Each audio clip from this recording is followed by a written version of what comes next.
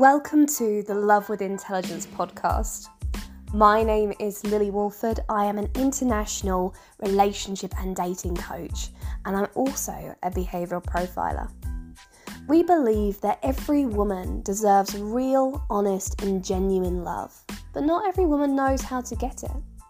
And during the episodes of this podcast, we will be sharing with you the solutions that we have created, which are the best within the industry, so you can find real, undeniable love.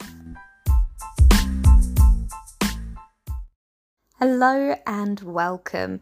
So today I want to talk about how you can create intimacy in a relationship.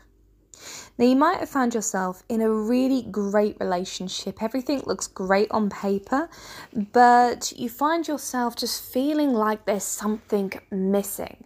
There's some core essence in that relationship that you know is not there, but you don't know what it is. And I can almost guarantee to you that it's the intimacy.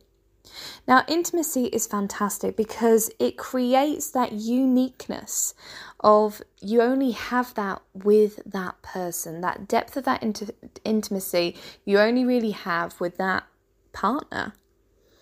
And when you have that really great intimacy in your relationship, it ignites passion, it ignites chemistry. It also helps you feel aligned with your goals. It feels like you've got someone in your relationship who's by your side, who's there to enjoy every moment of making memories with you in your lifetime. So intimacy is such a powerful thing, but not everyone in their relationship has it. So I want to go through some really great tips on how you can ensure that you have great intimacy in your relationship.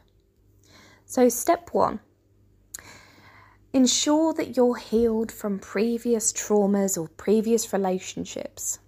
Because one of the huge killers of intimacy is relaying your past story on your current relationship.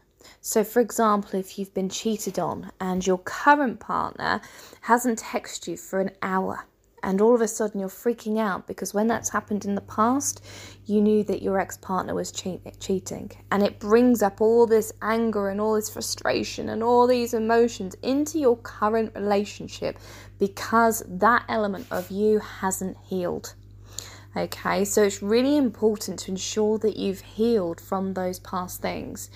And I think a really important element to look at if you haven't healed is to actually have a look at your past. Have a look at the emotions that are coming up.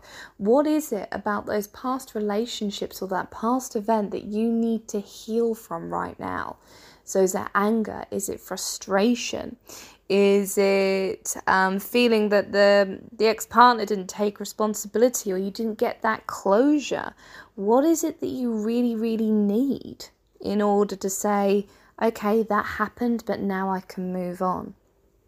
And I think, something that's really important is to actually have a look at the emotions. What is it that's coming up? Because you usually find that with healing, it's really good to have that clarity. Like, what are you healing? What are the things that you are wanting to let go of? But also, what are the elements that you want to gain? Because you hear so many people saying, oh, I'm broken and I've got all these things and the reason I'm like this is because... And it's like, yeah, you're just feeding into that previous story that happened. It's not you. It's not your identity. It's not who you are as a person. So it's like, okay, what do you need to let go of?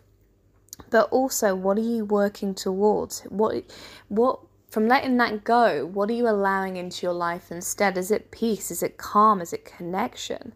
Is it feeling freedom from that past? Is it being present? Is it being grounded? So what are you healing and what are you allowing in?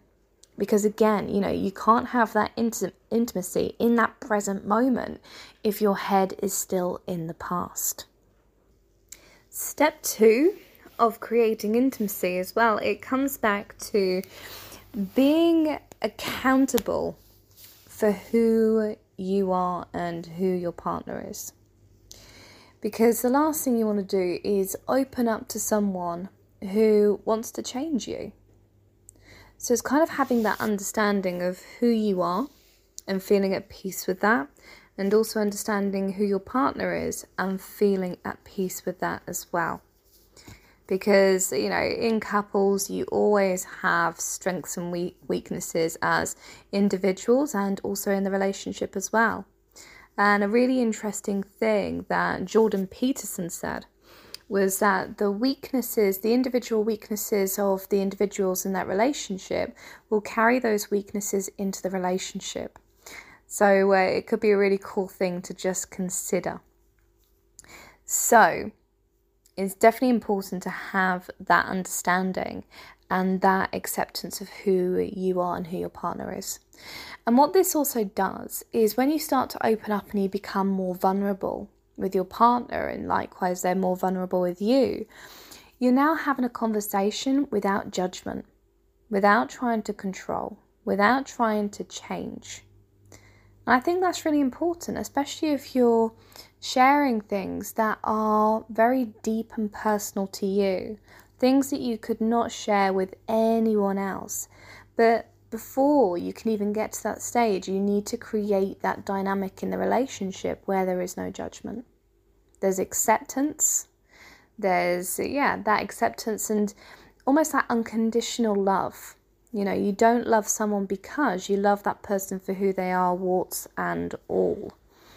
And I think that's where we start getting into very toxic relationships where, I love you because you do the dishes. Or, rather than going, just loving that person for who they are. And it's a very different type of love. So definitely having that acceptance of yourself and also your partner. Step 3 is communication, because you can't have intimacy without having great communication with your partner. You just can't. It's impossible. And, I think so many people assume that intimacy is all through sex, and it's not. For you to have a truly intimate relationship with someone, you need to be able to be vulnerable with them, but verbally, emotionally, and, physically too. But physically is very different type of relationship than actually being emotionally vulnerable with someone or being connected emotionally with someone. So with communication, it's really important to be able to be clear on what you're saying to someone and feeling comfortable and confident in what you're saying. And always looking at that outcome of what you want that person to take away or to understand or to accept about you, or to, to really understand you as a person, to love you as a person, knowing everything. So being able to share that with people. And I think this is where I really love as well the behavioural profiling element of what we do. Because communication, it's only, according to the NLP world, it's only 7% words, 38% tonality, and 55% body language. Huge percentage. And behavioural profiling allows you to take in all that body language to see what it's communicating. There's that saying of the body doesn't lie, and it doesn't, because everything's subconscious. So if you're sharing something with someone, you can see whether they're truly understanding it and whether they're truly present within that communication, within that conversation. And you can take so much away. You can really understand someone at that deeper level. Because if intimacy is communication and connection, then you need to be able to understand the majority of that communication. And I think this is where so many people go wrong. They can only hear the tonality, they can only hear the words, yet they're not taking in all that body language that's also being communicated. One thing I absolutely love is when Jonah and I started our relationship, and he said to me for the first time ever that he loved me. And in the past, if that would have happened with previous, exes and things like that, I'd have really struggled to take that in and to really believe that someone loved me. And being in a relationship now and seeing that, going back to that situation when Jonam said that he loves me, it was amazing because I actually saw, I heard what he was saying, but I saw in his body language that it was 110% true. And it created this really powerful reaction in me that I was not expecting at all. It was almost like, wow, I can be safe now.